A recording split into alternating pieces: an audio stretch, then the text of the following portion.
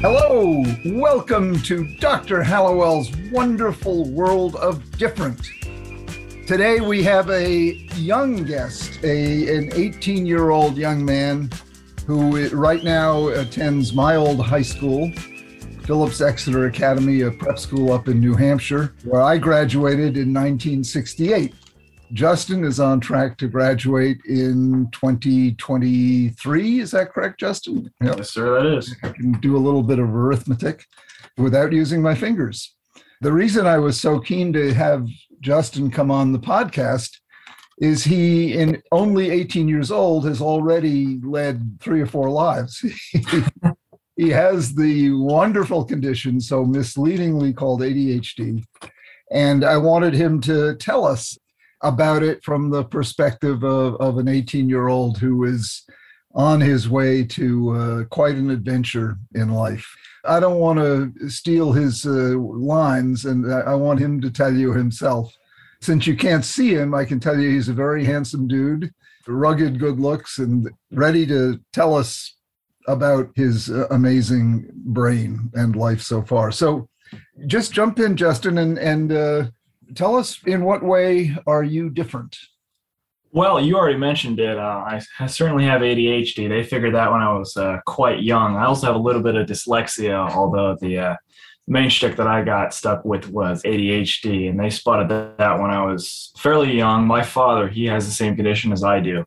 And so him watching me run around and then talking with his mother, my grandmother, made the conclusion very early on, this kid's got ADHD, he's kind of like me. So that's where it started. And what does it mean to you, this thing? Because ADHD is such a terrible term. What does it mean to you? What is it? I think attention deficit hyperactive disorder.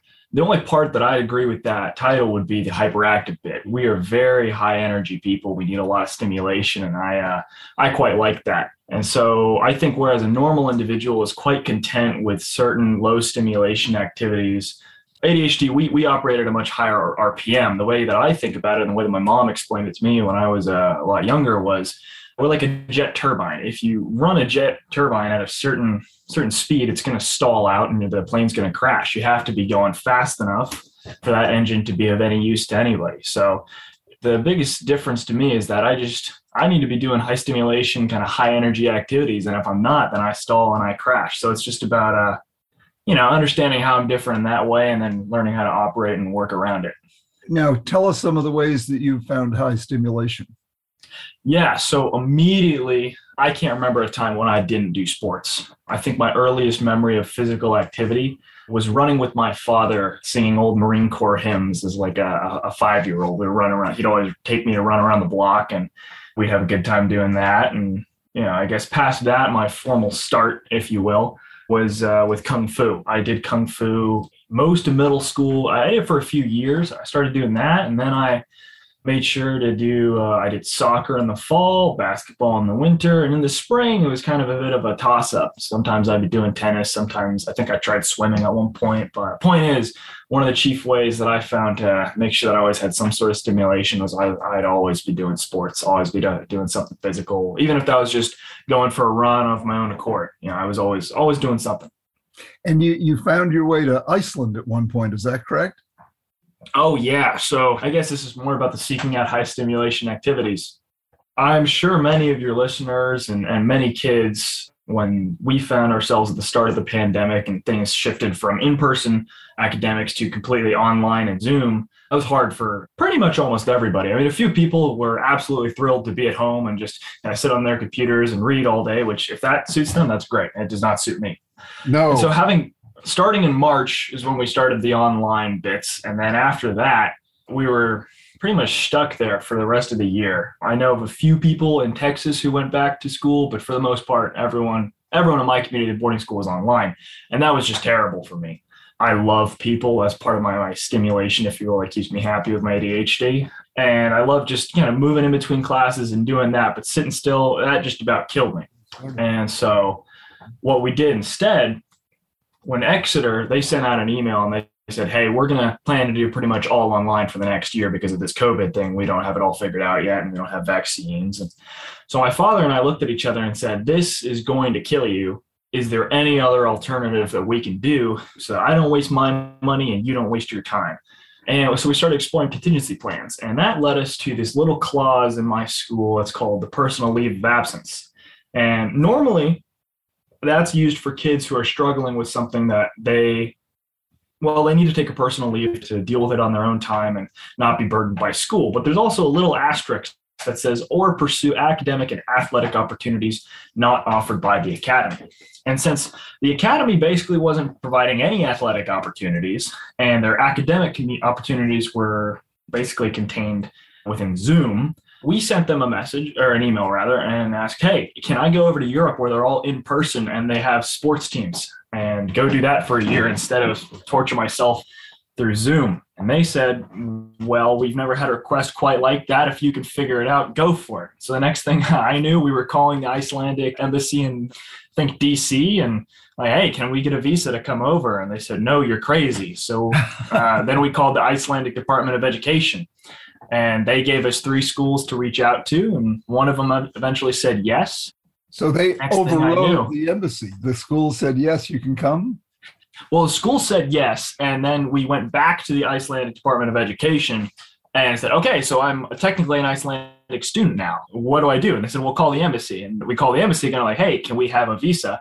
And Iceland's such a tiny country, we got the same person. And they're like, no, you crazy American, you can't. You guys are doing terrible with COVID. I said, but I'm a student now. I said, oh, why didn't you say so? Here's your visa. See you in 24 hours. So that's how we got over to Iceland during a pandemic. And, it was really, really cool experience. What was it like? What did you do? Well, the first week I spent quarantining in Reykjavik. And Iceland at this time had about 300 cases for about 300,000 people, for the whole country, that is. So the quarantine was, in essence, a suggestion. Nobody was wearing masks. It was basically hey, kind of stay put, please. Don't go anywhere crazy. So we spent a week in Reykjavik. I got to see a bunch of museums, a bunch of old historic sites. I got to see this really, really old church from when Christianity was kind of first established in Reykjavik. It was just a lovely, lovely place. And then after that week, when I was cleared from my quarantine with 2 negative tests, we drove 7 hours north of Reykjavik to the middle of nowhere. Well, middle of nowhere. It was about 40 minutes outside of Iceland's second largest city of Akureyri? I cannot pronounce it. I didn't learn much Icelandic while I was there. But anyways, so we check into this school, and man, we both went to Phillips Exeter, and I'm sure you remember that girls' dorms and boys' dorms were very separate. And I don't know what the visitations policies were like when you were there, or currently as I attend. It's kind of, you have to check in with the teacher. The door has to stay open, and they're very distinct. Like, there are girls' dorms, there are boys' dorms. We also have multi-gender dorms, but those are a little bit new.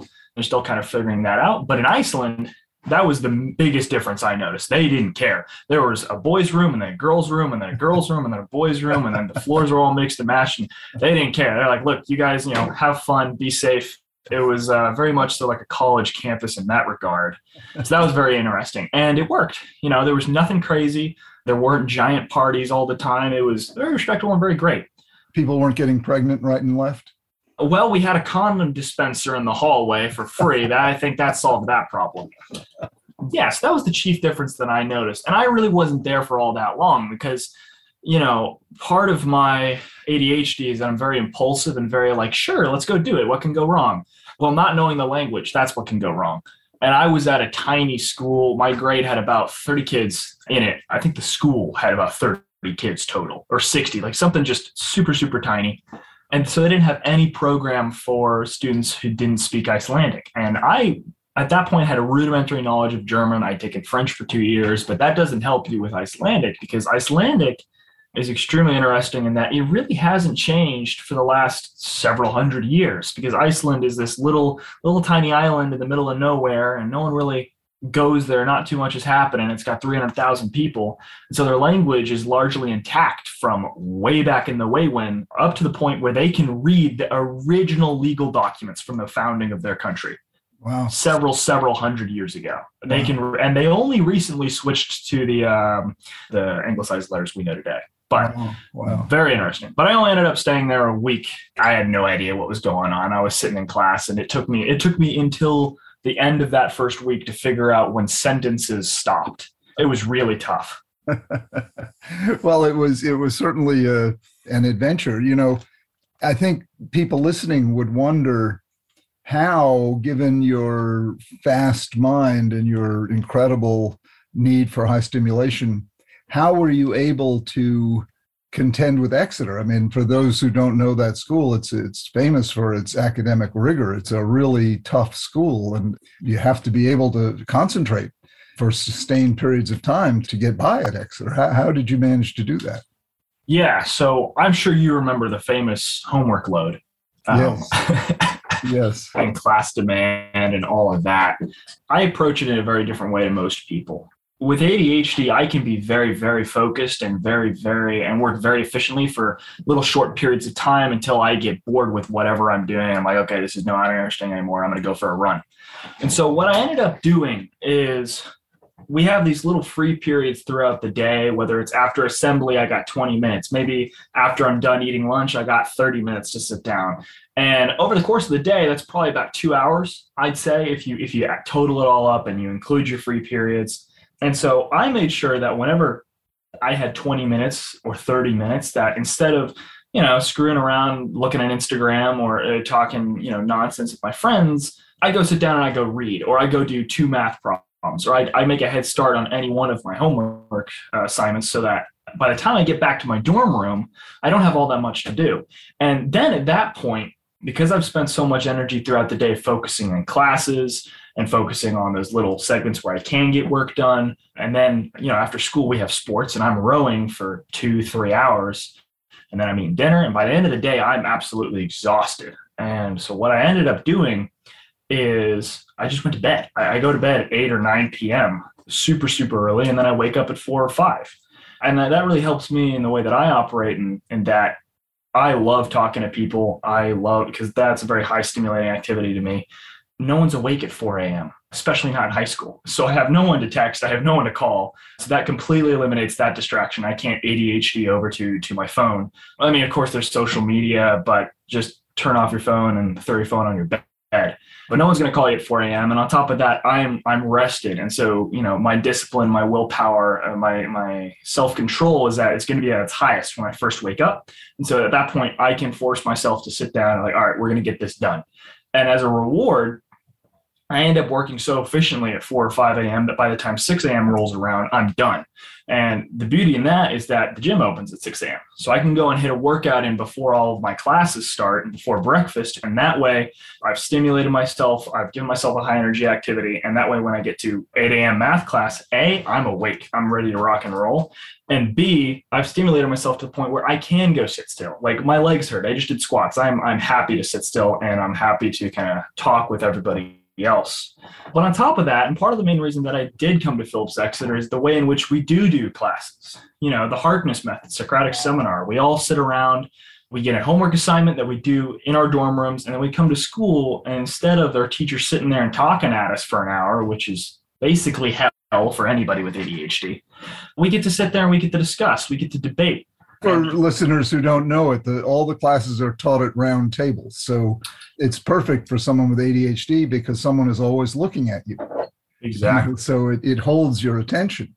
Having a round, actually, most of them are big oval tables, not exactly round, but you are sitting looking at each other. And you, as you said, discussion and Socratic method.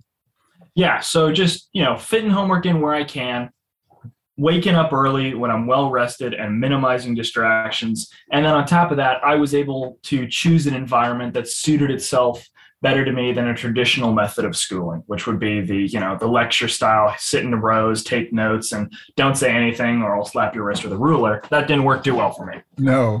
So I got myself to Phillips Exeter. So what are your hopes and dreams for the future? Do you have any idea where you'll be in 10 years? Well, I guess most of all, I'd like to lead a life of purpose. And I'm not quite sure what that means or what that looks like for me. Right now, there's a few things floating around in my head. I want to run my own company. I'm not quite sure doing what exactly, but kind of the world of finance and personal wealth management is very attractive to me. I love people. I love talking to people, and I love taking care of people. And one way that money makes a lot of sense to me, that whole world kind of clicks. And so if I can help people manage their own finances, plan for the future, plan for their kids, plan for their grandkids, that would be a very appealing line of work. On top of that, I've certainly thought about the military, talk about high stimulation. I'm thinking about either joining, I'm not quite sure what in specific, but I like to do something pretty aggressive. So I've thought about Marine Force Recon. I've thought about the Navy SEALs. But my father, he also did a brief stint in the Israeli military. I've thought about joining one of their special operations units and seeing what they have to offer over there in the Middle East and returning to my Jewish roots and exploring some of my Jewish heritage. So I'm not quite sure what I want to do, but I know that I've got a lot of things that I do want to do. And so hopefully I can get to them all by the time I, turn 28. Well, you're a ton of enthusiasm. I actually did some work with the Navy SEALs, and they've all got ADHD. Oh, yeah? Oh, yeah. And their medication is danger. They said to me, they can't devise a training exercise that's dangerous enough to hold our attention. So we basically train by being out in the field facing live ammunition and life and death situations. That sounds pretty awesome. I'm not going to lie. That they get off on danger. Well, you are just going to be a phenomenal contributor to the world, whether it's finance or the military or running a company, or who knows, maybe you'll become a boat builder or a rocket ship designer, cool. And why not? It is the ADD way to be unpredictable. So it's like the old line, how do you make God laugh? Tell him your plans. But you're on a wonderful course now. Thank you so much, Justin, for joining us. Is there anything else you'd like to say to listeners of this podcast? Yeah, a lot of people will tell you they want to put you on medication or to try and force you to take some sort of amphetamine, some sort of stimulant so that you can fit into their box. But you can create a life and you can work to be in a place where you don't have to take pharmaceuticals to fit someone else's expectations of you. There is hope for you, and you can work towards whatever you want to work towards and do that without being forced to take drugs. There's a way. I've done it. I don't take any medication. My father doesn't take any medication. It's all about finding what works for you and figuring out how you work and then working with yourself. I just want to be careful, though, that we don't make people who do take medication feel bad about it, because of course not. When medication works, it's an absolute godsend, and it works like eyeglasses. It's not a chemical straitjacket. You don't take it so that you can be Joe Normal. You'll never be Joe Normal. You take it so that you can see clearly, so that you can focus. For some people like you and me, I don't take medication either. We don't need it, but other people do need it. And I just don't want them to think, oh, I'm somehow not living up to my promise by taking medication. It's when the meds work, they're a godsend. When they don't work, you shouldn't take them. And you're a fine example of someone who doesn't need them and doesn't want them and doesn't take them and excels, so. I wholeheartedly agree with that. I'm not a doctor. Don't take my advice as medical advice. I'm just saying what's worked for me. And hey, if you got something that's working for you and you go for it. That's my motto, is whatever works as long as it's safe and it's legal. There you go. You've found a wonderful way in your 18 years. You're on your way to a superb life of contribution and adventure. I can guarantee that. Well, thank you, sir. Thank you so much for joining us. It's been a pleasure. Thank you. Thank you. This is Dr. Ned Hallowell, thanking you all for joining me. Please tell your friends about our podcast, and thanking Justin Rigg for joining us on Dr. Hallowell's Wonderful World of Different. We would love to hear from you. Love, love, love to hear from you. Please send us your show ideas, suggestions, comments, critiques. Our email address is different@hallowellcenter.org. That's the word different at hallowellcenter.org. We live off of your emails, ideas, thoughts, criticisms, and anything you'd like to send us. We'd love to have ideas for guests as well. Once again, thank you, Justin Rigg, and thank you all for listening. We'll see you next time. This is Ned Hallowell. Bye-bye for now.